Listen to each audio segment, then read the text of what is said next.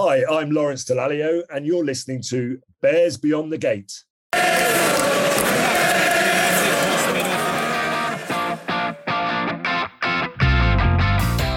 Hello and welcome to Bears Beyond the Gate, a Bristol Bears podcast made by fans for fans. We're 4 season card holders at Ashton Gate who love the club, the game and all things Bears.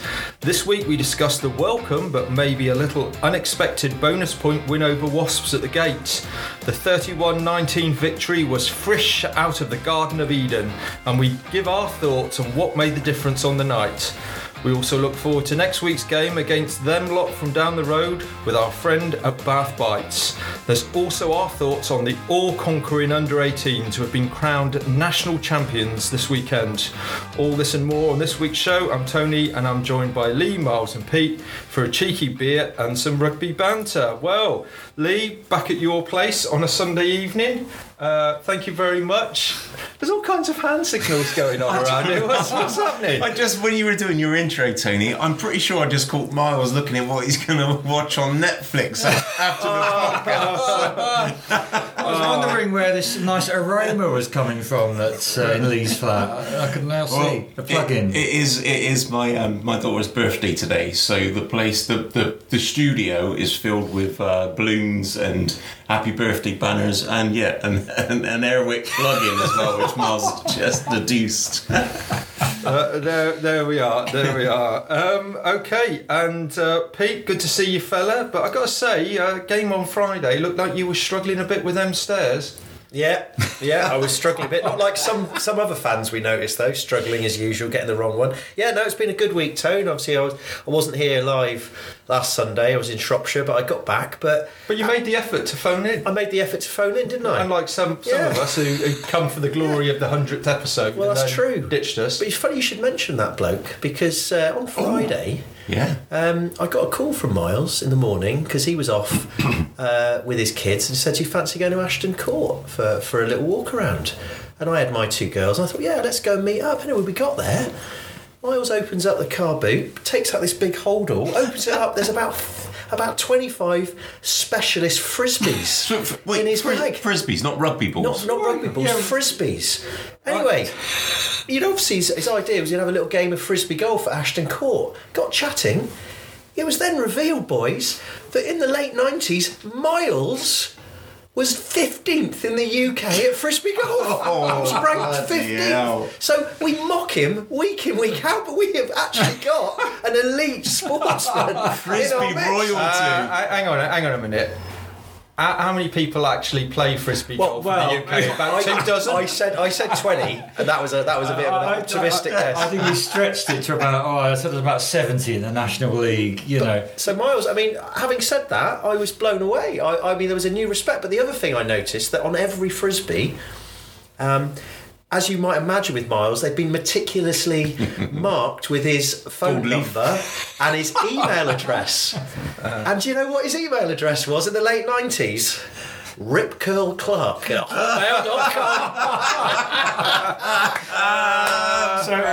glad to say that email is no longer in use. There's no point fans even trying to contact me. Well, we're seeing a different side to you, Miles, because at the gate on Friday, there's us having a cheeky little pint, and you're strolling around with your mates with 2 pinters. What's happening? Well, absolutely. Normally, this would get my goat about the quality of the serving staff at Ashton Gate. But on this occasion, they accidentally poured me a 2-pinter and I was over the moon. Of course I wasn't going to complain. I mean, as you could well imagine, it was a bit of a struggle getting through a 2-pinter. And I did accidentally spill a lot of it over a Wasps fan as I cheered as we scored. It was none too happy. I did apologise, but eventually got through the 2-pinter. I got a theory to this, boys. Miles has never had a 2-pinter with us at all, has he? In all the years we've been watching rugby. I think it's because Miles had a couple of new friends, didn't he, this week? Yeah, brought a couple of mates down. And I think Miles thought he was like the pack leader, whereas when he's with us, he's like the runt of the litter. He thought he was the alpha male. He did. He did. And I think he thought, if I take that 2-pinter up there, these 2 boys that I'm with, they're gonna know that I'm the top dog here. And I think that's what it was, Miles. Well, there you go. There was one of 2 pints affair. I didn't sit near you boys, and Bristol won. I mean, also, anything can happen next time. I was quite pleased that Tony captured the photograph when you were holding it with one hand, because most of the time he had two hands on it, didn't he? All right, boys. Well, let's crack on. I think it's fair to say none of us saw that result coming on Friday night. I think, Pete, you were the only one that was optimistic with the score predictions last week, but even so, that was more out of loyalty to the club maybe than your heart saying that it was going to win. Let me come to you first, Lee. When we saw that team sheet on Thursday, I think that raised more eyebrows than someone that's had several kind of facelifts. Yeah, it certainly was, and I think you have to align that with the Wasps players being released back by Eddie James from England as well. And I did look at the squad, and I think I texted on our WhatsApp group that I was feeling quite pessimistic, to be honest, boys. But but obviously when we got to the game, after about 2 minutes in, the whole kind of outlook had changed, hadn't it? It had. I mean, for me as well, seeing Jack Willis was starting. Yeah. I mean, he's been our absolute nemesis, hasn't he? Scores against us, wins turnover after turnover, and that's what I was expecting on Friday night. But boy, his card was marked and pretty much played out of the game. But you said things changed. They didn't in the first 10 seconds, did they? They kicked off, we knocked on. Well, that's what we do, isn't it? You know, I mean, that's how I think Pat likes us to blend into the game now. But yeah, you're right. And also, Barbary as well was in the Wasp side. Launchbury was back, wasn't he? Yeah. I mean, Wasp pretty much had a full strength side out. Really, didn't they? It did. Our nemesis, Gopeth and Nazim Carr on the bench. Yeah. I mean, we were sort of bricking it, weren't we, to be perfectly honest. And then, lo and behold, Pete, we go and score the first try. Cheeky little move. Thacker, Mr. Cashpoint. Yeah, I mean, not only the first try, but it was a rolling ball, wasn't it? It was a driving ball from the line out, which is something we've been bemoaning. That we haven't scored as many this season, but yeah, fair play, textbook. And of course, most of us were thinking, why didn't they do that in that one just before half time at Worcester? But I actually genuinely think this week we can start talking about learnings properly, because I think overall this was a case where they clearly did take a lot of learnings from that Worcester game, and they acted on those learnings, and they kept it simple, kept it basic, didn't try and force things, and as a result, realistically walked in a relatively comfortable victory, as you say, against a good side. Lee.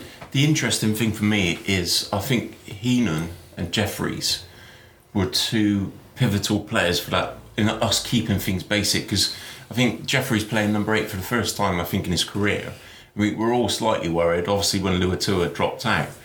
But these guys had kept things solid, and it was literally the basics, and we've been bemoaning that for weeks and weeks now, how we don't do the basics. But apart from that, the kick-off, we did get straight to basics, and we were creating a platform. Just a point of order, because I know there'll be some people listening out there who might have said, I'm pretty sure Heenan played 8. Jeffries came on, because we were having that conversation at the beginning, because they both had the same scrum caps on. And although Jeffries replaced Luatua, I'm pretty sure he went flanker and Heenan went 8. And the only reason we could see that from where we sat was because Heenan's got his tats on his arm. So I'm pretty sure he ended up playing 8, which made more sense to me because he's played 8 before and Jeffries has played it. But I think we all assumed he was playing 8. That's what it was. Replaced. So just a point of order, because I know there'll be a couple of noises out there who'll be checking that. I've done a miles. And I know Mark that sits in front of us, he spotted it as Mark. well. It was Mark I was chatting to, and we both he clarified it for me. That's right, like he does for most things during a game. So we thought that's a good start. We seem to be playing with confidence. I thought Thacker as well was fizzing the ball in at the line out. It was great, accurate. They weren't troubling our line out at all. And Miles, Tiff Eden got his first start, and we were wondering. We had a couple of nice cameos in recent weeks, which come on for 5 or 10 minutes, but. He was looking the real deal, and I think it was his break, wasn't it, that set up the second try for Frisch? Yeah, I mean, I I think, in my opinion, I think Tiff Eden was close to man of the match for me. I mean, Heenan did so much work that you probably couldn't see as number 8. But Tiff, I personally think he was faultless for the whole match. Okay, he missed a kick. But to be fair, that kick was on the halfway line. Yeah, exactly. It was a game management kick, that wasn't it? Just to rub absolutely. Yeah. But his rolling lines were great. His passing was sublime. We'll go on to talk about. He obviously passed out to Leua for a great try. And what was really encouraging is the lengths of his kicks to touch to gain penalty advantage were fantastic. I thought a mention of 50-22 at some point. Did he get one? It was Purds that did that. Purds? Like I said, it was like you're not having a good show, are you? You actually don't me. But I think that you're right. I think Tiff's passing was spot on, and that pass out to Frisch, who actually showed his pace and power, didn't he, to get over a fantastic try, unfazed, just put the ball down, didn't really give it a sort of big cheer, but looked cool as a cucumber, didn't he? But that was really good by Frisch. You knew Frisch had that much pace as well. Well, yeah. Well, we haven't seen him much, have we? But yeah, we know now.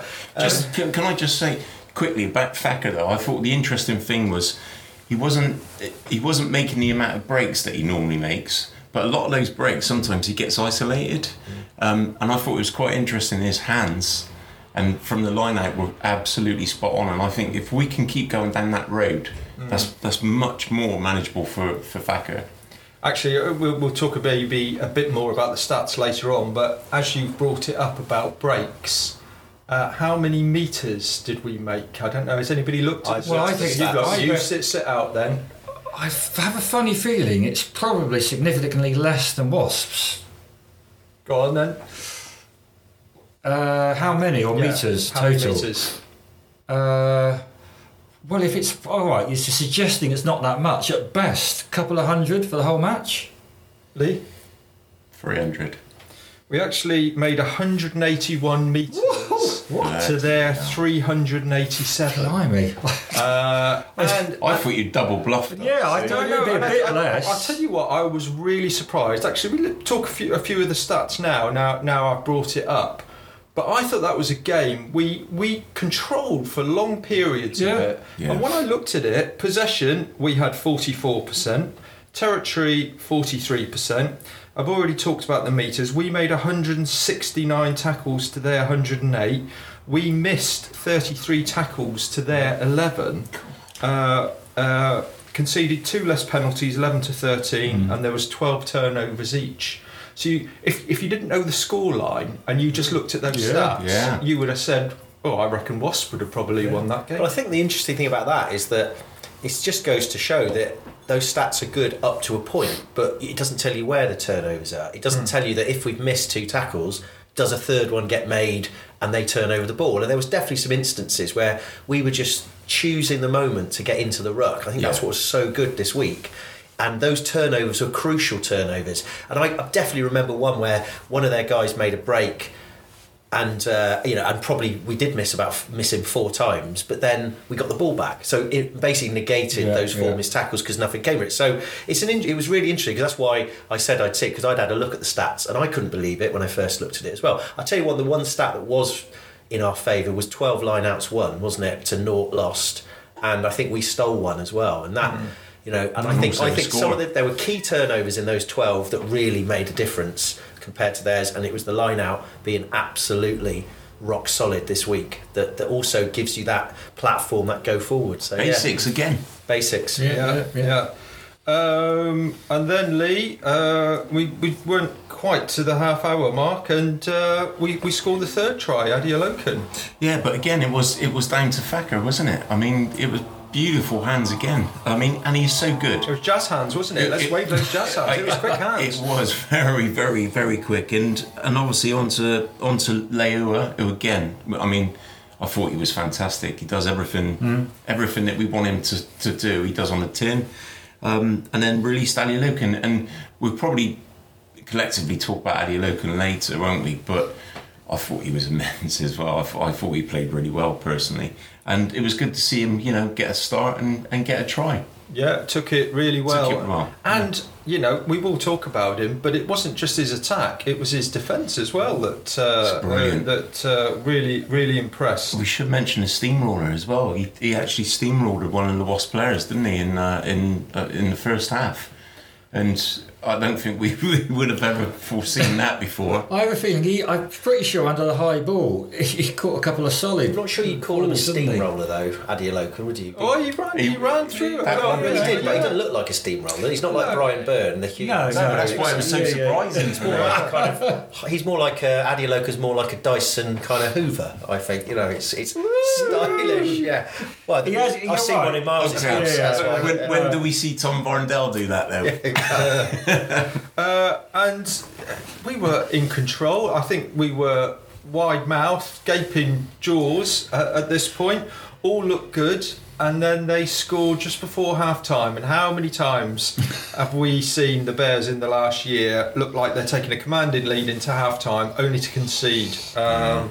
And I think that was a driving maul, wasn't it? I think Lahiff had just pulled up with his calf injury, which is a worry. We pushed them back defended it quite well. Well. Yeah, and then it was right in front of us. Then it just split, didn't it? Splintered. Yeah. And then, of course, there was a little bit of fisticuffs involved. I haven't seen a full kind of 30-man handbags for a long time at the gate. Can I just say, I was out of my seat saying fight, and did you see the Chris Fury thing after? You not seen that? Right, so all that is happening. I was doing his hair, hadn't he? Yeah, he was literally sat down tying his hair back up in a bun, literally oblivious to all the fighting that was going on. I thought that sums up Chris Fury completely, doesn't it? Absolutely. And then the unusual thing that I don't think I can't remember seeing it before is that penalty that was given. The try was allowed, but then there was a penalty to us on the kickoff, wasn't it? Yeah, for the to afters. restart the game for the afters. Yeah. And then I think you mentioned it earlier, Tiff, a good game management situation, take a pop-up goal, clock run down, we get 3 points or, Yeah. And, I think it was perfect. And his only miss, but let's be fair, anybody trying to hit it from the halfway line, there's always going to be... There's only one player on our team that could do that. It's Bedlow, isn't it, really? Bedlow's got a big boot, hasn't he? Yeah. So half-time we go in 21-7 and, apart from that little bit of nervousness where we let someone back in with a score at the end, things were looking comfortable, weren't they? And all Strang, Frisch, Eden, Adeoloken, all these players that have come in that maybe we're a bit worried about, all in that first half, I don't think any of them put a foot wrong. They all stepped up. They all stepped up. Yeah. Hugely. And I think we should, we'll come on to performances, but I think we also shouldn't forget that one of the reasons for that was how clean the pack played in terms of their discipline, their defence, and their turnover abilities at key moments. And of course, it just goes to prove what we always say is that it's a team game, and a team that wins has a platform. It's very hard to win when you're on the back foot all the time, isn't it? Yeah, absolutely. And Jack Willis, any time he got to a breakdown, he was taken out. Clearly, they weren't going to let that happen again. He barely had an impact on the game. And I think at least once he got jackled. Yep, he did, And I think the only other memorable moment for me in that first half was the Uber wedgie that Joycey gave to one of their players. It was a wedgie. It was an old school wedgie, that. And the fact of the matter is, he even asked permission for it as well, because he was looking at the lino. Is this all right? And the liner's like, yeah. So he just wedged that. I'm a bit disappointed that he didn't just rip the pants out like that and hold them up to the crowd so we could cheer. But it was one of the moments of the season, I'd say. Yeah. Totally agree. And then Liu came out of the blocks nice and quick. I think only 2 or 3 minutes on the clock, and Leoa scored. Yeah, again, great forward play again, wasn't it? On Wasps' try line, and then eventually it got worked out to Leoa, and the guy who's got no pace that we were saying weeks and weeks ago, he went over the line again, and I think he's like Leo for us. He's one of those players. He's the cement, isn't he, in the team? Yeah. He's just one of those players that defensively he does his job, he does a shift, and attacking wise, he's in the right place at the right time. And I was really pleased for him because that's what a couple of tries now he's got in a couple of weeks. We should say that it was also, because I know your memory's not so good at the moment, Lee, but it was also a great pass from Tiff that made it, really. And it was a little kind of dummy and then pass, and it was a big long spin pass off his right hand. Yeah. Which again was but when you get front foot ball like that, you can do that. But yeah, no, I think you're right. And I think I don't know if Leo has lost a little bit of weight. I don't know whether he's just maybe because his mate Nathan's not here anymore, going out to the kebab shops, bringing back bags of dollars like he used to. He does look more streamlined. Yeah, no, brilliant, like a new signing, as we've said. Yeah, and of course I know many of our listeners will remember that fateful Boxing Day where we had Wasps beaten only to lose right at the end, and I just was a little bit worried when we conceded that try. Miles, pulling the ball back. Are we giving Miles this question because that's Strang's career over with? No, listen, I thought he had a solid performance, did Theo Strang. Okay, there was a little misdemeanour and maybe didn't quite understand the rules at the fact that there's no offside over the dead ball line. And I don't think... A try line, sorry. And I don't think, really, as fans, we really knew what happened, did we? I mean, we'd managed to turn over the ball really well. We were under the pump. Well, Semi made probably the finest tackle that I've seen him make. I mean, that was, caught the guy, didn't he? Fingernails on the jersey, just about, but managed to haul him down. Exactly. So we turned over the ball on the try line, and we're thinking, like, it's difficult. We're going to have to sort of, within the sort of try area, somehow clear it. And then suddenly there's a score, and I think we'd realised what happened there, how?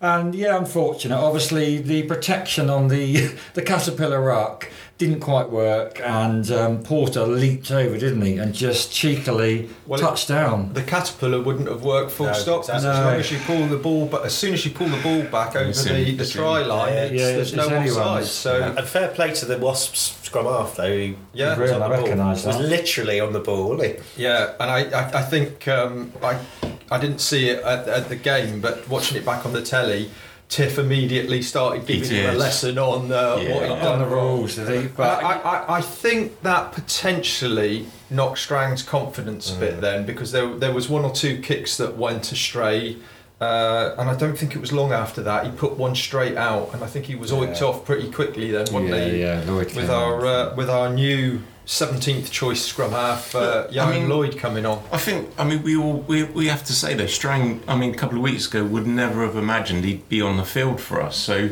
he's done well, hasn't he? And like Miles has said, he did play a solid game up to that mistake, and I think it was just that confidence seeped out of him, didn't it? It balances out because he started that Adi Loken try.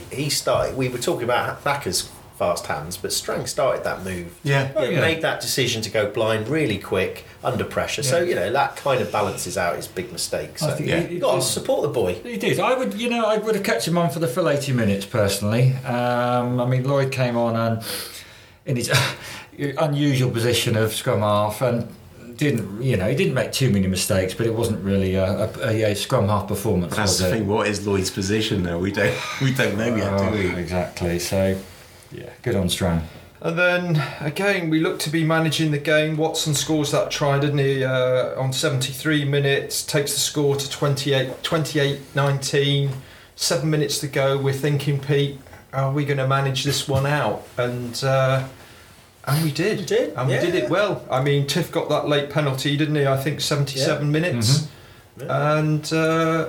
And we just ran the clock down very professionally at the end. It was a lovely way to finish. It was stress free most of the game. Even as you say, even when they scored a couple of tries, they were always going to. We know Wasps score tries, so it was always going to happen. But it was as good an outcome that even the most ridiculously optimistic person would have said. I left that game feeling like they're really looking forward to the rest of the weekend. It was relaxing, wasn't it? It was. It is what, as much as watching rugby can be, we didn't ever feel we were going to be, under the pump at any point or lose the game, did we?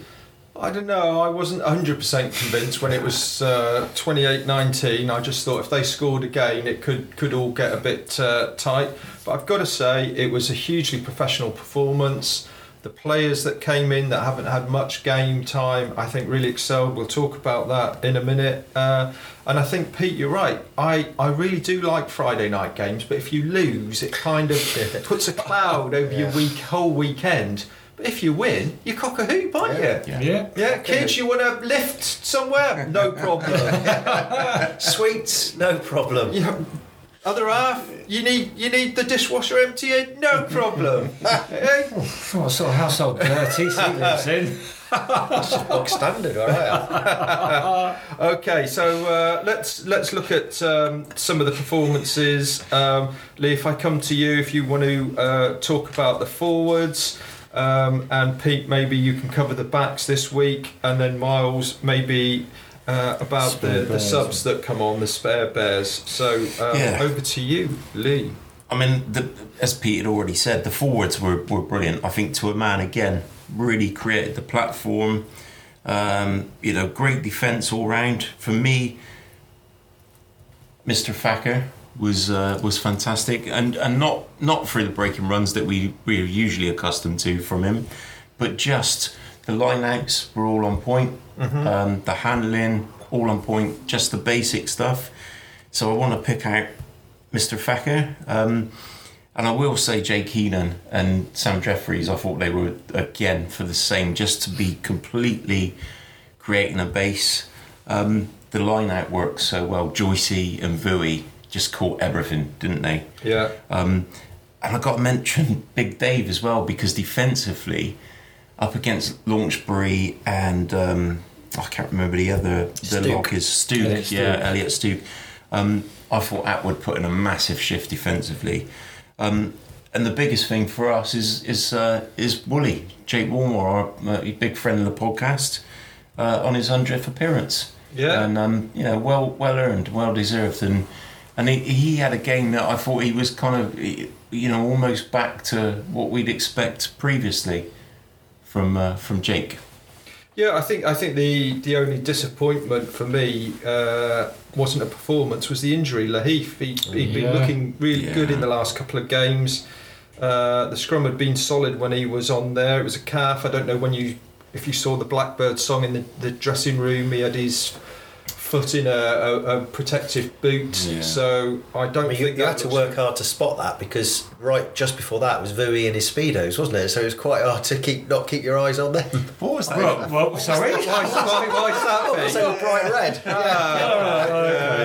Where were your eyes? See how things seep out out of the woodwork. I was taking an editorial stance to look for injuries, and you were just ogling some swimwear. And I was actually looking at what Vui was doing with his drink, because he did that little, didn't he? That weird thing. Yeah, so I mean, we've got McArmstrong back from Edinburgh, and I think it's fair to say that he has struggled maybe a little bit this season, but whether some time in Edinburgh and a few more games has given him a bit more confidence, but certainly. How many games did he play though up in Edinburgh?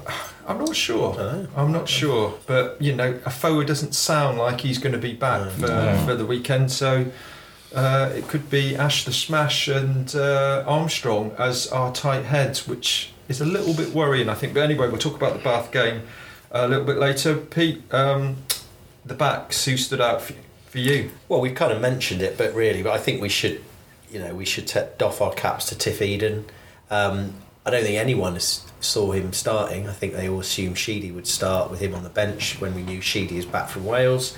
But we knew that he'd come on against London Irish and about that little cameo, looked confident, and he was almost faultless. Tiff. I mean, I can't think of anything negative to say about him. I assume, maybe there's the odd missed tackle. I don't know. I think he's a good tackler, but he just confidence. He just had that swagger, and I think he didn't take risks. He just played the basics, and his little show and go, and then the offload to Antoine Frisch for the first try was top draw. That's top draw. The kind of thing we've been saying we want Sheedy to do a little bit more. Just take that one little step. It wasn't a break, it was a half break, but it gave him the chance to offload. So I was really pleased, yeah. And how much do you think we can read into the fact that Pat gave him the full 80 with Sheedy on the bench? And I know we'll talk about the Bath game and selection, so don't maybe go into that. But were you a little bit surprised that Sheedy didn't come on at all? Well, yes, actually, to be honest. I think we all thought maybe after 60 minutes or so, we bring Sheedy on maybe just to kind of maybe, I don't know, but I think fair play to Pat. He saw someone was on a roll and kept him on, and brilliant for him. And actually, you could say has perhaps created a little bit of a dilemma in terms of contracts and next year, but obviously he's got to do it over several games. But I also think that on top of that, I think we should mention Frisch as well. And again, just looks keen, lively. And I wonder whether, I thought Semi played better this week in terms of he was doing the right things. He didn't feel like he was having to sort of do everything. And I think he probably quite enjoyed having Frisch inside him. Gave him a little bit more freedom. So I think consequently, I thought Semi played well. You mentioned that great tackle he did. And then, what can we say? I mean, Adeolokan again did nothing wrong, and took his try well and was, did nothing wrong. And we've talked about Leoa, so we won't say that. And then Purdy, again, looked pretty comfortable, and he did that 150-22 in the first half that I commented was like a kind of one iron off the tee. That one that it starts low and then it just rises slowly before dropping a couple of yards from the tee, from the hole, I should say. Obviously not for me. I've seen other people do that. Yours is from the tee, isn't it? Yeah, that's right. But I would say that again, it goes to show that when you have a pack that are delivering the goods for you, and then you don't risk things and you play everything on its merit, then you look good. So fair play to those ones, and I think the confidence those lads will get, because we may well be seeing them again, is really, really precious. That was the biggest learnings, wasn't it? It was just the basics. Yeah. I don't think there was one ridiculous kind of sort of chicken wing pass or risky offload. I think the only risky offload was Joe Joyce, wasn't it, in the first half? I think he tried to do one sort of Harlem Globetrotter, and then he sort of had a word with himself and never did that again. So if they can take that forward to Bath, simple but with pace and flair, then I mean, it wasn't as if it wasn't an exciting game, was it? We saw some great tries, so it doesn't have to be Harlem Globetrotters all the time. No, absolutely. And just to echo, I think we've really struggled, haven't we? And we've talked about this on the pod, a 12, and Frisch looks like a 12. I hope he gets that opportunity, because I think the tackle count was quite a lot. I think it was 12, 13 tackles he made. Is that going to take some of the pressure off Radradra? So we shall see. Miles, spare Bears. Obviously some came on sooner than others. I mean, we didn't expect to see Armstrong, did we, back down this side of the Hadrian's Wall so soon? But we're clutching at straws for players in the squad, aren't we? And, he was all right when he came on. So that was unfortunately early at 39 minutes to cover Laheath. Everyone else came on in the second half pretty much about the same time, didn't they? About 66 minutes or so. I thought Dan Thomas came on, had a great game, and we were a bit worried whether he had another start, didn't we? Because he's such a good jackler. But the pack were solid until then, and he was a great replacement. Luatua came on and made some nice breaks. He solidified what the forwards were already doing. Brian Byrne, he was great. I think he had a couple of line-outs, and again carried on from Thacker. Didn't miss any. A line-out was just pumping all evening. Big Jan Thomas, well, I don't think he ever puts a foot wrong, really, does he? Came on for Jakey.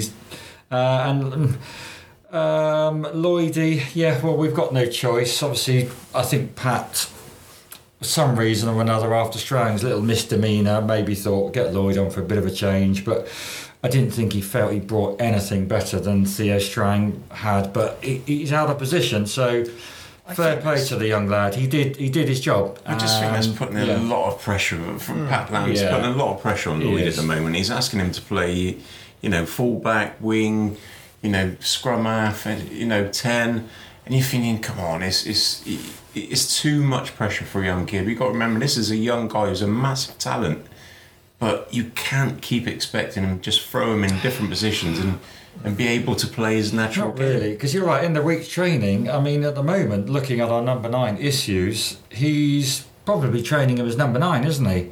Oh, he will be. This is it. This is our only option at the moment. And that's tough for the young lad. You're right. He's got some amazing breaks, hasn't he? He's made in the past, where he's been in centre, wing, full-back. And really tough on the young lad. But considering that, he did it, did a pretty good job. And the thing he's willing, I think Pat knows that. I don't know if this is true, that the club chef was off this week. So he phoned him up. Lloydie went into Aldi on North Street. He did a pasta bake. Evidently the pasta was 2 for 1. It could well have been a tuna. He was in there. He said, Pat, I'll do it. Yeah. I'll cook. I think it is. I mean, I've no doubt that Lloyd could do that as well. Yeah. But in all seriousness, I hope that Lloyd doesn't feel at some point he has to move on to solidify a position somewhere else in another squad. Well, and at the very least, he could go for a secondment in the merchandise department and try and sort that out as well. Well, evidently the week before he was seen taking a Flymo out of his boot when the groundsman was off. Yeah. So, whatever Pat needs him to do, he does it, and he sounds like someone that Miles Clark would employ. Absolutely, yeah. Yeah, okay, well, let's move on. It was round 18, some of the other scores. Sale 27, Irish 27. That's the 4th draw this season. Boom. Worcester 21, Quins 29, Leicester 35, Gloucester 23. Leicester now looking good to finish top. I know we've got some doubt whether they might win. Not really top though, is it? We found out. Yeah. Quite. Newcastle 25, then from down the road 30. So they got their first bonus point win of the season, regardless of home or away.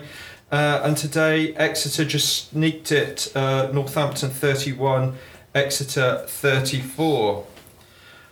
Okay, you're listening to Bears Beyond the Gate, a Bristol Bears podcast made by fans for fans. We're available on Apple Podcasts, Spotify, Podbean, Buzzsprout, and many, many more platforms. You can contact us with your comments and ideas by email at bearsbeyondthegate@gmail.com. On Twitter, we're at bearsbeyondgate. You can give a message to Johan Lloyd and he'll probably nip it round. And you can also like and follow our Bears Beyond the Gate page on Facebook. Right, next game is the big A4 derby. It's Saturday the 5th of March. Bath versus Bristol. It's a 3 p.m. kickoff, not on BT Sport, but on the new PRTV. So it will be a one you can pay to watch. I think it's $4.99. But before we talk about it, let's talk. Get the latest Pete's Premiership preview. And this week he spoke to Matt Price, who tweets as Bath Bites. Let's listen to that now. So thanks for speaking to us again, Matt, on a Sunday morning as well. I'm actually surprised you're up. You must have been toasting that Bath victory at Newcastle into the early hours last night. I watched the England game afterwards, so that brought me down a little bit. So it was the one that sort of tamed you a little bit after watching a win, which was nice. So the England won as well, but that was just frustrating. But we won, so we'll take it. Well, fair comment. And I think you told me once that famously you got invited up to Farley House to see Gary Gold back in the day after some stuff that you tweeted, because he wanted to kind of discuss it with you. Has Stuart Hooper been on the blower this week then? Because he's obviously tried loads of things this season to get a bonus point win, but so this is the first one. So have you been speaking to Stuart? No, because he probably wouldn't want to hear half of my feedback, to be totally honest with you. He likes to build himself behind a wall, but we won. Whatever happened, we don't know. Obviously, we had the wonderful Danny Cipriani starting for Bath, which we very rarely see, and he actually played well, which was when at the start of the season, it was all, Cipriani's coming in, blah, blah, and he's been out with injury and COVID and concussions and stuff. And we've discovered that Orlando Bailey is a bloody good player, which we all wanted to see anyway. So that kind of has worked out quite nicely. Cipriani hasn't really done, when he has played, he hasn't been great. But yesterday, he actually had a really good game and pulled off he wasn't too thrills and spills and stuff like that. It was just a good, solid performance, and it was actually nice to see and not finish the game thinking, why the bloody hell have we got him in the squad? But yeah, he was good. It was, we'll take it. It was, Bailey's been just incredible this season for, in such a season where we've been playing so poorly. You've got players like Bailey, Joma and stuff like that are coming through. And we've got to see them. And yeah, it helps. It's, it's nice. But yes, we won. We actually won a bloody game, which is good. Yeah. I mean, you had a couple of people back from injury, didn't you? You had Miles Reed back, I think, and Big Joe on the wing. We had Miles Reed coming back and straight back as captain. That guy is just Bath through and through. Born and raised in the city, come up through the ranks. You can tell the passion that he has for the club. He's a good old fashioned sort of back rower. He gets in the mix, he carries well, and he led from the front, and that was something that we needed. Last week we had 3 number 8s as a back row, whereas this week we actually had back row players, as well as so that made. It shows that it makes a difference. Playing players out of position because you have to does hamper, the squad. But we actually had proper, second row still a bit dubious, but we had back rowers, and Miles Reed just superb. And Big Joe, nice to see him. It's been nearly 6 months since he injured himself in a pre-season game. So it's been a long wait for him to come back. They didn't start him. They had him on the bench because obviously, get him back in gently. And he came back with a brace of tries. Not the most difficult ones for a winger to score, but, took both the tries and did what was needed, which was good. What about our gift to you, Nathan Hughes? Did he have a good game? Right, Nathan, let's talk about Mr. Hughes. He has given forward to play to the team. You can tell that the guy is playing for a contract. He wants to show everybody that he's still got it, that he's not just there to take the coin. I'm still umming and ahhing over the signing. He's doing what a number 8 should do, and that's good. It's brilliant. He's in the mix all the time. He's carrying, he's hitting tackles. Yesterday, unfortunately, he hit a tackle which was a bit high. And with the Falcons fans, I can imagine that they would be a little bit upset because with Callum Chick getting his red card last week for very similar hits that Nathan did yesterday, Nathan's got dropped down to a yellow for mitigation of a dipping player. But I know that the Falcons fans won't be happy because they'll be calling double standards and blah, blah, blah, and all this sort of stuff. Obviously, Dean Richards won't say anything because that would be really foolish if he criticised the officials. But he got yellow carded. We conceded a try in that time, but rode it a little bit. And then right at the very end, the man who did the turnover to win the penalty, to win the game, was one Mr. Nathan Hughes. So he got in there, and because basically we had 30 seconds on the clock, we had possession of the ball, we were winning, things were looking rosy and chipper, and we gave away a penalty and gave possession to Falcons, which was like, what are you doing?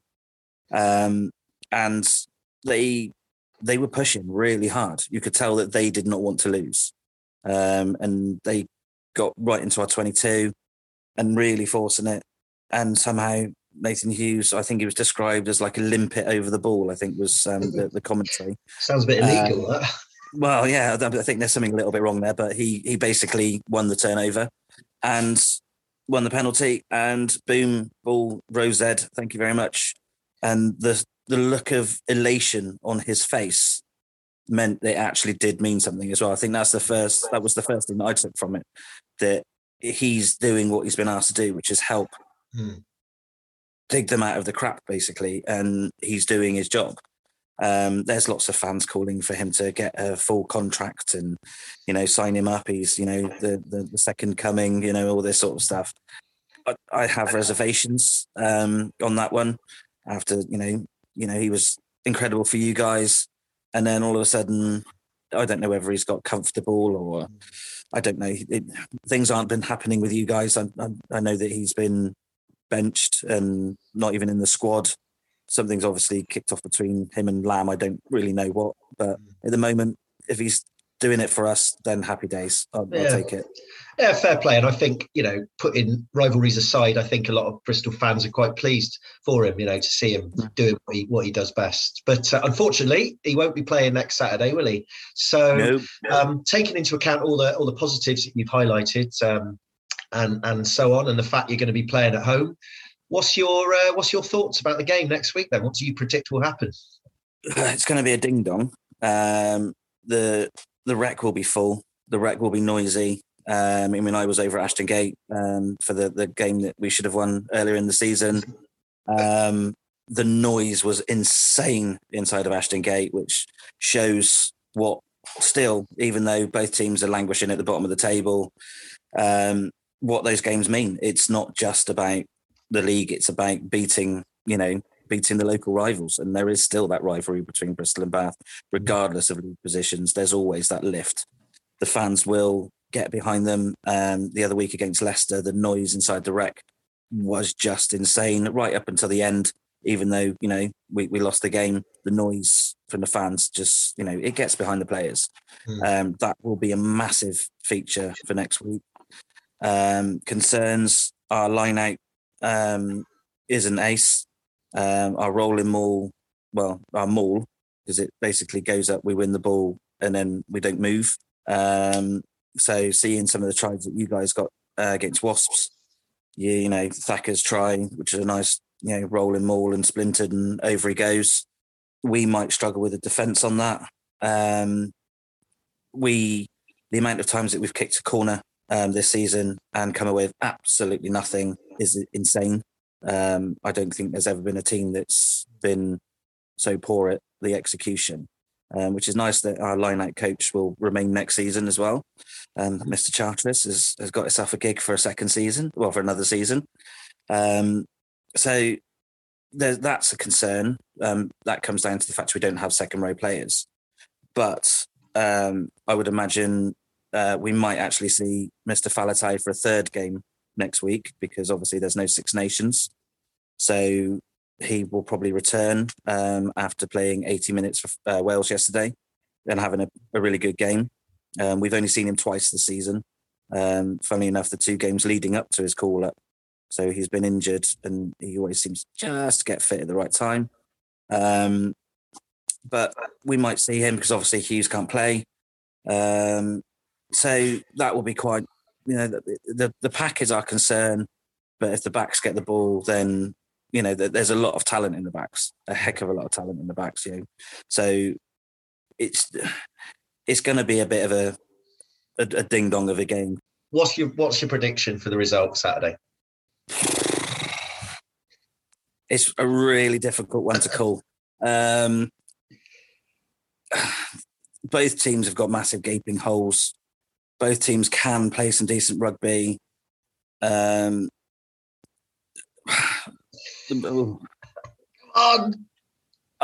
think, say it. And this is going to be a big one. We might nip it by about 2. Excellent. I think it's going to be really close.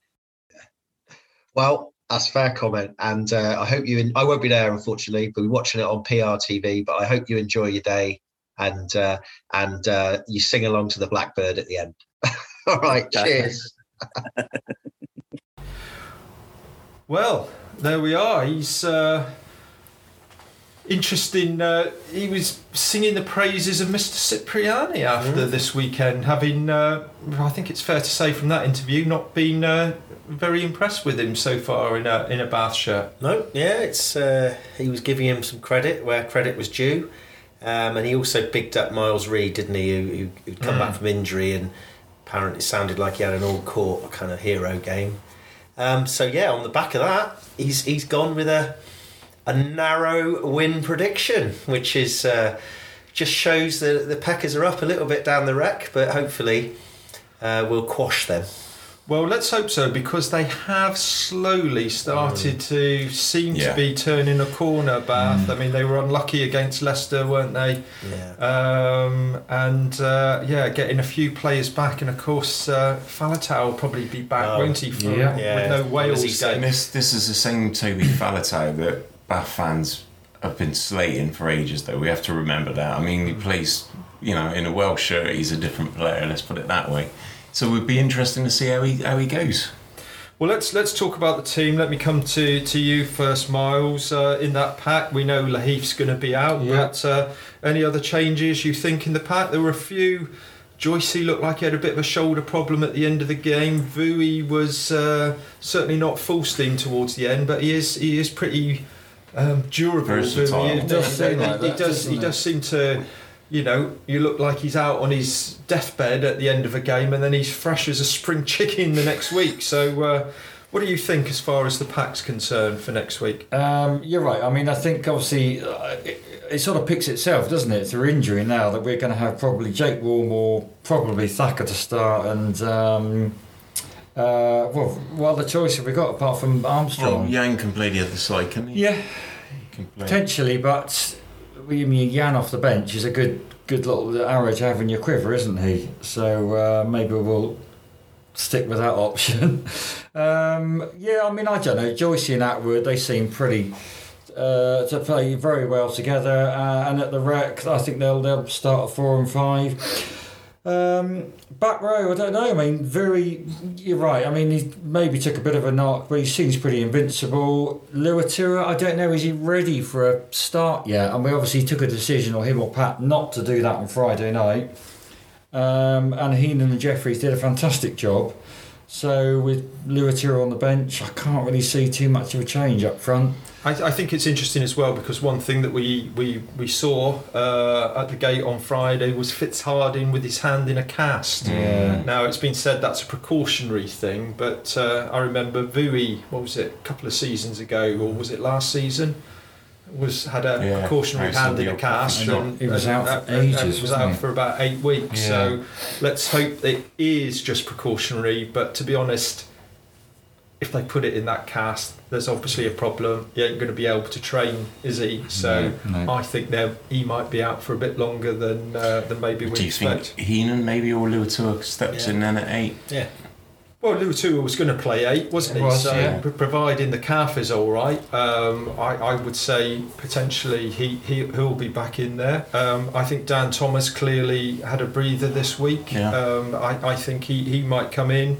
But Heenan and Jeffries both played well, so if they both play, then I don't see that as too much of a problem. I mean, they as Matt said on the thing, I mean, their pack has been the problem, and they're particularly their second rows, and McNally's out for the season as well, isn't he? And a few away. I mean, I think we've got to hit them hard up front, and what we don't want is them getting the ball out to their dynamic back line, the Germa and de Glanville and Cockensingers back as back. So we've got. I think this is a case of a bit of a horses for courses. We've got to starve them of possession. We've got to dominate up front, which makes me think that the unitary of Jeffries and Heenan and Luatua may start, although I do like the idea of Dan Thomas playing as well, because of course that would starve them of possession if he can get his hands on the ball.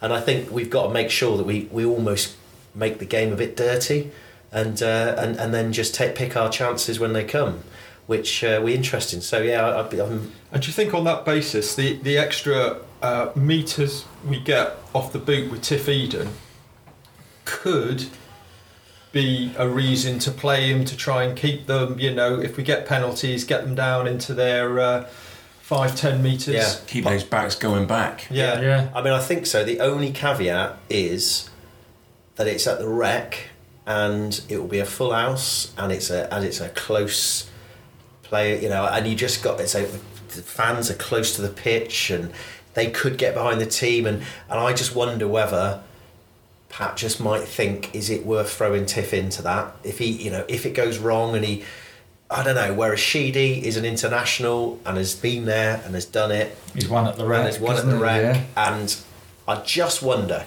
whether he might go a bit, ironically we're saying, might go a bit conservative and put our Welsh international in at number 10, just to negate that kind of possible atmosphere issue.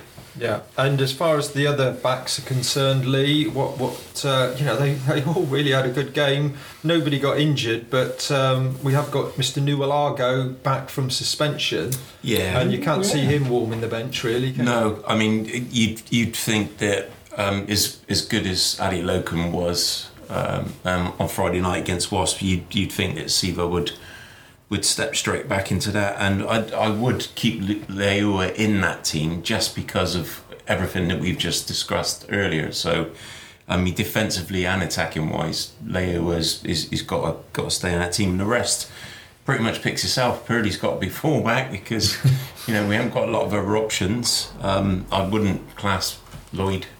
I wouldn't put Lloyd in at fullback. Well, to be honest, because we've got no scrum halves, unless somebody comes in, you've probably got to keep him on the bench. And I don't think we maybe really realised this on Thursday last week when the team was picked. Why Sheedy not playing, why Lloyd not playing. But you've got to protect him almost in case we need to bring him on as a scrum half. Yeah, exactly. And I think the rest, Frisch, Semi in the centres, I think that they pick themselves. Strang, I think we all agree he's got to play because we've got no other options. But I just hope he doesn't have too much of a hard week this week in training, and that they kind of build him up a little bit ready for the Bath game, because I think that's what he needs really. He's a good player, Yeah. Okay. Well, let's make our predictions then. Let me see. And of course, Pete, you won last week. You were the only one that predicted a win. Marl with his ridiculous 60-60 draw. And the two of us, Lee, we were pessimists, but happy to be proved wrong. Yeah. So, Pete, what's your thoughts for Bath versus Bristol? Well, I'm going to predict another win. I think it's going to be relatively comfortable. I'm going to say 26-10. 26-10. Okay. Miles. Well, I think Bath have got their peckers up a bit, so I think it'll be a bit closer. I think I might go for 24-21 to Bristol. Lee? 21-12 to Bristol. I think it is going to be really tight. I am going to go for a 20 points to 21 Bristol victory. Another heart attack material. And I think the interesting thing is, remember the Joe Joyce interview, if Luatua doesn't start and Joycey does and he's captain, he gets a crack at his boyhood dream of leading Bristol to a victory against Bath at the Rec. So in many ways I almost hope that maybe Luatua's on the bench to be able to come on and shore things up, but Joycey gets that dream come true. That would be... It'd be a brave man to stop Joycey playing on the weekend, I tell you. Yeah. Okay, we've got lots still to get through. We're trying not to get to our epic 1 hour 41, but lots to talk about still. First of all, under 18s, the all-conquering, undefeated under 18s that today have won the national championship, beating Northampton 30 points to 5 in the final at Sixways.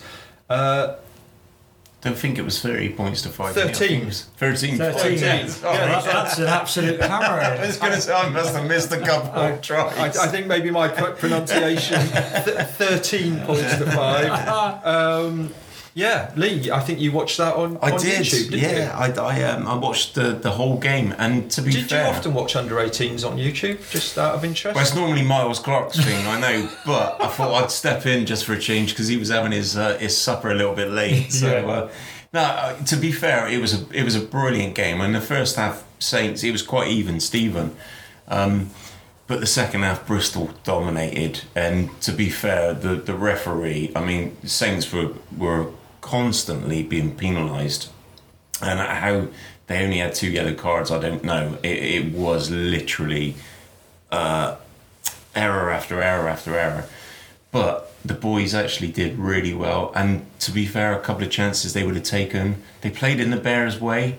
You know, they had so much possession and then coughed up a lot of stuff. But it was ultimately it was a pretty convincing win, and we're proud of them, aren't we? Absolutely. Absolutely. In the fact, I think Northampton took the lead, didn't they? On 9 minutes they scored, and then 71 minutes without scoring a point. Yeah. And that's fantastic, and really bodes well for the future in 2 or 3 years' time. I'll tell you one thing that you would have loved, though, Tim. What's Just that? talking about things that don't happen very often in rugby matches. Henry Pollard, one of the Northampton Saints players, he ripped the ball, right? Yeah. And his jersey had actually gone over the top of the ball. So I was looking at it, and he's got his top underneath, but his actually Saints playing shirt is wrapped around the ball, and I've never seen that before. So literally the phrase stuffing the ball under your jersey. It literally was. Came to fruition. It's brilliant. Okay, so many congratulations to the under-18s. Pete, the women's team, top of the table clash against top place Saracens. Narrow defeat, but managed to pick up two bonus points. I think it was 26-30. Better pronunciation there. 13-30. Yeah. Wow, I can't really say much more than that. I mean, close. That shows that they've developed really well, haven't they, from this season? And I'm sure they'll learn a lot from that. And I think there was wasn't there? I did start watching it a little bit on BBC Sport website, and I think there was quite a long injury delay, wasn't there? One of the Saracens girls got their arm done. They were hanging around for quite a long time, I think, at the beginning. So obviously not nice, and hopefully she's all right. But I imagine it's where we finish at the end of the season. Yeah. It's not over who finishes top. But I still think clearly they are having a good season. This whole it can only get better for the ladies. For the women. Absolutely. And I had a nice Monday when I was invited on Lawrence Delalio's new podcast. Is that where you changed your accent then, Tim? What's that? It's like that 30 to 13 accent. Is that where it changed because you were up with the big boys? Big London audience. Yeah. So that was amazing. If anybody doesn't know about it, Lawrence Delalio's doing a new podcast with the Evening Standard. So it's Lawrence. It's an ex-player. It's somebody from the Evening Standard, one of their sports journalists, and what's a really lovely feature is they are going to go around all the clubs and get a fan, and hopefully someone that runs a fan's podcast, to also take part in the broadcast. And I was lucky enough to represent Bristol, and what was really cool was that it's not just a 5-minute section, you were involved through the whole of the podcast. And to be honest, we chatted for about 50 minutes, I think, but it was edited down to 30. But Topsy Ojo, Lawrence Delalio, Will Stevenson from the Evening Standard, great guys. And, we talked about on our 100th episode all the things we've got involved with. And I just couldn't, I was pinching myself there thinking I'm actually chatting away for the best part of an hour with one of the legendary England World Cup winners, and it was absolutely amazing. So not just because I'm on it, and in future weeks, actually, if you want a good 30-minute podcast unlike this one that is good comment but also with a fan's voice, go and check that out. Miles, let me come to you now about the news, I think, that broke on Friday about a proposed new cup competition So the RFU are looking at, there's nothing firm yet, for a cup competition that would be between the Premiership and Championship teams. Now, there was a bit of speculation a week or so ago about the Premiership A teams dropping down into the Championship, which I think was roundly derided by most rugby commentators. But this is a different kettle of fish. A cup competition between Premiership, probably, the A teams and Championship teams. Well, it sounds like, being not really a fan of that sport with a round ball, which you fellas much love and chat about every other minute. This is sounding great. I mean, I think when we were sort of, down in the Championship many years ago, we were chatting about this, weren't we? The fact that, there's a lot of spare players, and the fact that Bristol were that good, and we many years we made it to the playoff final and lost, sadly, and the fact that we thought we'd be good enough, but to play some sort of our squad against some sort of Premiership squad would be like equivalent of an amazing sort of FA Cup draw. And I think you're right. I think the information that our extended squad would play in the Championship was just rubbish, in a polite sort of way, to be honest with you. The fact that we obviously our squad is struggling to fulfil certain positions is not a good idea. But this is sounding as if it's, I don't know, got some potential, and to get some of the amazing Championship clubs and better players being exposed to some Premiership rugby probably can be only a good thing in the ultimate decision to promote the clubs from the Championship, and I'm all for it. Well, go on, sorry, Lee. No, and also I was going to say, if any players do stand out in the Championship sides, then we can poach them, can't we? So we can. Happy days. Like we did with Will Hurrell and Fenton Wells, didn't we? I like it for three reasons. One, it would give, depending on the format, but hopefully it gives some Championship clubs a bumper payday to be able to host a big Premiership team at home would be great.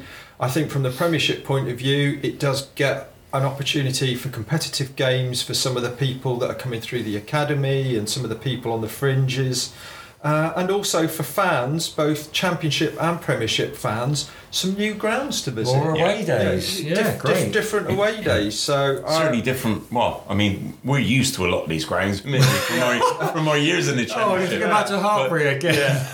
But I mean, it will be certainly different for a lot of the. Didn't we vow we were never ever going to go to Hartbury College? Oh yeah, but that's never happening again. Never happening again. And sticking on the Championship, Pete.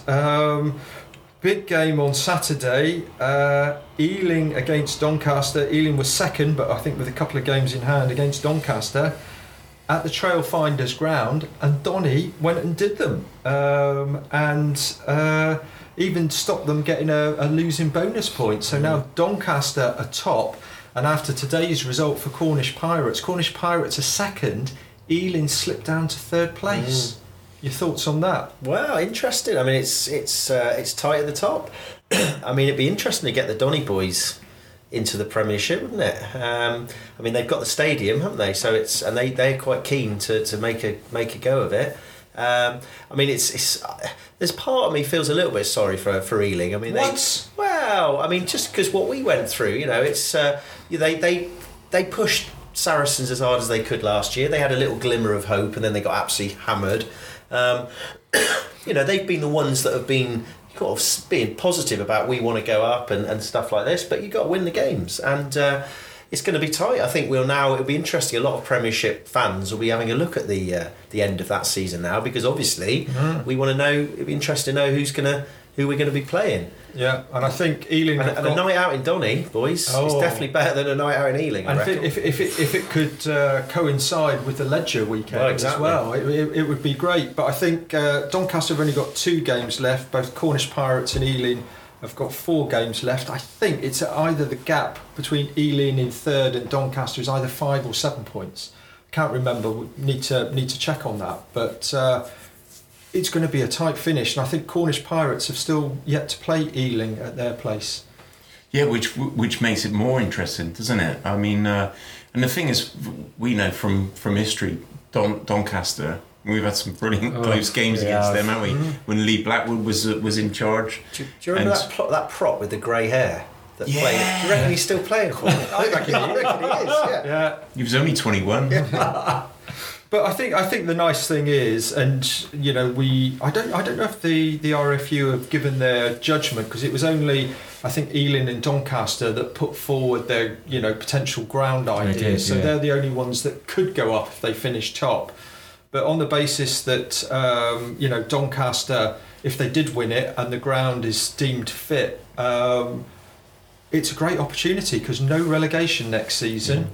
It's going to give them 2 years in the Premiership, get some money through the gates, and I think for the good of the game, to have a top flight team in Yorkshire again is going to be much better than having a fourth team on the west side of London. No, I mean, you're right when you say it like that, but so I apologise for giving them some sort of love. Never apologise for your views. I just felt, from an emotional point of view, an Ealing fan, you'd be gutted because you kind of had probably got in the mindset that you were going to go up, that you were the chosen one. Well, like we did, just like we did for many years. So I was only trying to empathise with them, but you know, you are kind of right. All right, I love doing this. We'll go round. We'll start Pete, Miles, Lee. It was Ealing's big game against Doncaster, one place above them, first versus second. How big was the crowd at Ealing at the weekend? I'm just trying to think, when we went there, it can't be that big because it haven't got a lot of seats. But there's standing. I'd say probably 2,000. 501, I'd say. I'd go 1,264.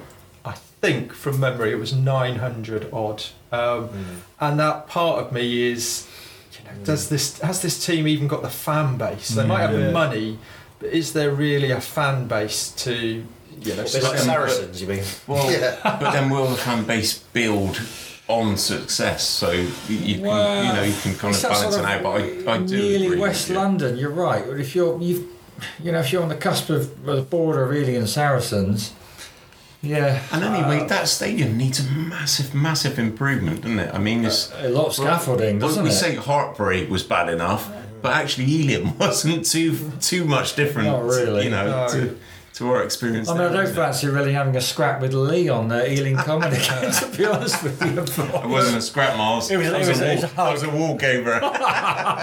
You know, but for that crucial game, they couldn't even muster 1,000 fans, and who knows how many were there Doncaster fans that came down. I just think I'd like to see Donny given the shot. All right, just before we finished, Six Nations, England versus Wales. After all our excitement of watching Bristol on Friday, this was a pretty dull game, wasn't it, Lee? So dull, I didn't even see it, Tone. There, I come to you then, Pete. Yeah, it was. I mean, it was dull. We just didn't have that cutting edge, did we? And having said that, I thought Randall played very well. He's very, he got moving. I thought Smith played all right. Good first half. We just didn't really. We took a lot of penalty. We were quite pragmatic in the first half, so we can't have everything. So I don't know. I to be honest, I think most of that team was the sort of team that most fans probably would have picked. To be fair, there wasn't anything too maverick. I suppose maybe Elliot Daly. People thought Marchand might have gone in, but it's hard. We beat Wales. Great. I mean, Wales. That was the result was good. I can't see us doing much against France and Ireland. I don't know where we're going with the identity. I don't know where we're going with that England team. Yeah, I mean, we're still seems a bit formulaic, but who knows? I mean, it's easy to say we've got Ireland at Twickenham. Things can change. I think France in Paris is going to be a tough call, but I think a good one for the young players to experience something like that. So we'll see. Yeah. And Miles, Sinclair, an average game? I thought average. He got substituted for Stewart, didn't he, at 68 minutes. The scrum wasn't fantastic for England. I mean, I think time wasting was ridiculous, wasn't it? On resetting the scrum, it was a pretty dull game. Sinclair popped up, got penalised a few times, and I think because he was okay, I think that's why he got substituted early. But just I think he might have got injured. I just think I don't know. I just think it was. I wouldn't be surprised. So if he is injured, let's just hope it's not too serious. So he's fit again at the end of the Six Nations for us. Boy, oh boy, we need a tight head and a scrum half, don't we? I love that. Boy, oh boy. Yeah. Get that one, squeeze that Welsh. To reiterate what Pete said, I thought Randall had a very good game. As I tweeted, Young's clearly only got brought on to get his 115th cap because he brought absolutely diddly squat to that game. And I thought Randall was quick, making little breaks, although he wasn't quite allowed to make his quick breaks because of the ref. I didn't think Young's was I'm going to come to Pete here because I thought Young's did all right, actually. I've got to say, I thought he did all right when he came on. I mean, you could make an argument that we had stalled a little bit. I mean, obviously, it's hard to say bringing Young's on will speed things up, and it was quite obvious how much quicker Randall is. But he had a lead to protect as well, didn't he? Yeah, Young's kind of. I mean, he box kicked quite well. I've started. I mean, I think the problem with Young's is that he clearly is a really nice bloke, and you know he does need respect for that longevity.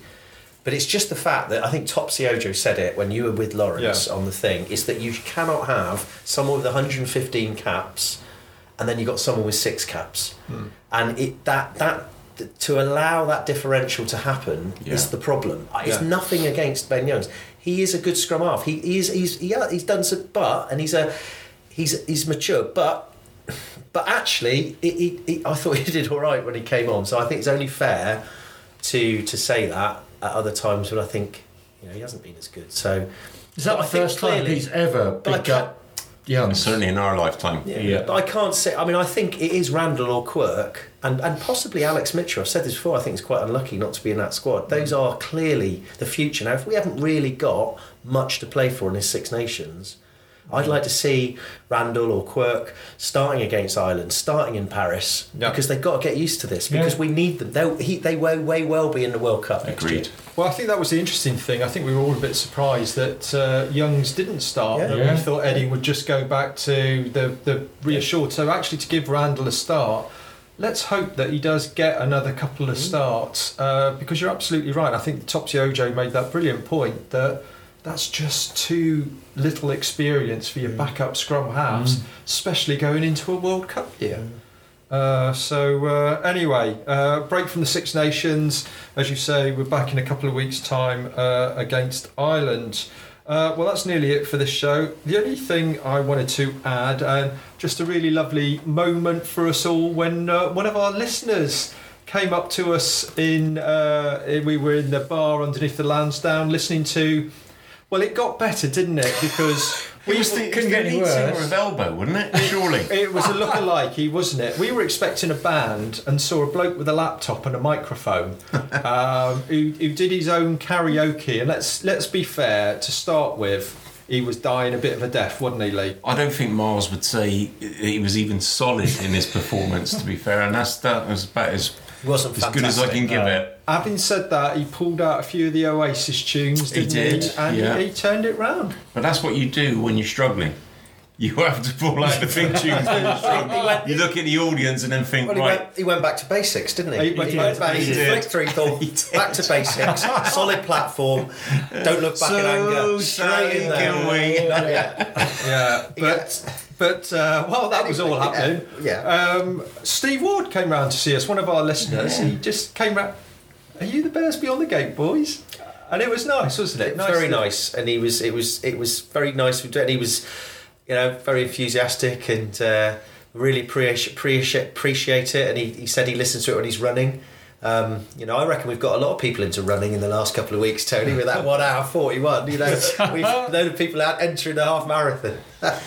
Most of them are running away from Miles's comments. No, but it was good. And in all seriousness, that's what we do it for, isn't it? I mean, we actually, when we talked about all this, it's literally 4 guys having a beer, talking about rugby, and it's nice to be appreciated, and it was lovely. So we really appreciate that, Steve, and we'll probably see you about this, in the future on the concourse again. Hopefully with a better band. Absolutely, and one final fan that I think deserves a special mention, although we don't know his name, is the guy that walked up the E31. Is the E31 the central? Yeah. Steps, looking at his phone, knowing that he'd made a schoolboy error. The second time, but the first time he covered it quite well, didn't he? Yeah. He kind of. But you called it, didn't you? You knew as he was coming up those steps that he'd got the wrong set I of said, steps. boys, it's a Friday night fan. I mean, it wasn't just that. It was just, he was in Timberlands. He had a kind of sort of hipstery coat on, holding 2 pints. And as he slowed up, I just said to Lee, Friday night fan, phone out. He realised he was the wrong side of the block. Disappeared off. But what was brilliant, and we all laughed a bit, and anyway, what was brilliant, as Lee's just alluded to, second half, he did it again. I know. As he looked up, he saw us as he came I up, and sung he it out could see to us, him, and he didn't I? knew straight away. And he was like, boys, hands up. And he just turned around and walked back down again. Although that wasn't quite as bad as the other guy that I don't think you guys saw quite early on. I mean, oldish guy, he was holding 2 pints and his legs went and he fell head first on the steps. I mean, he was so off his feet that I think even Carly turned around and blew the whistle. It was like his hands went way beyond his pints. And the poor bloke, I mean, I was telling my missus about this and she said, well, did you not get up and help him? I was like, I was too busy far laughing. away and I was too busy laughing. But what was funny about it all was that he got up and rather than just sort of go, like that, and go and get another pint, he took his pint glass with him that had literally half an inch of beer left in it and took that and sat down. So I'm sorry to the old, I mean, he was a fairly elderly chap and he took it really well. I feel a bit guilty laughing, but it was one of the funniest things I've seen. It was hilarious, absolutely hilarious, and it was the fact he walked through the sea like Pete said, and he was just nodding his head like he couldn't believe he'd done it. So he had like literally an inch of a 2 pint He'd gone off left. his feet at that moment.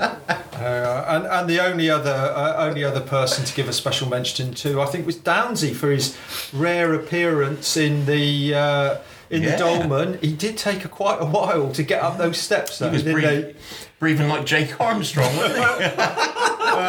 only to come down doing a selfie video of himself, which there we are. But anyway, Downsy, good to see you over in the Dolman. Well, that is it for this show. If you like what you've heard, please subscribe and leave a review or rating for us on your favourite podcast platform.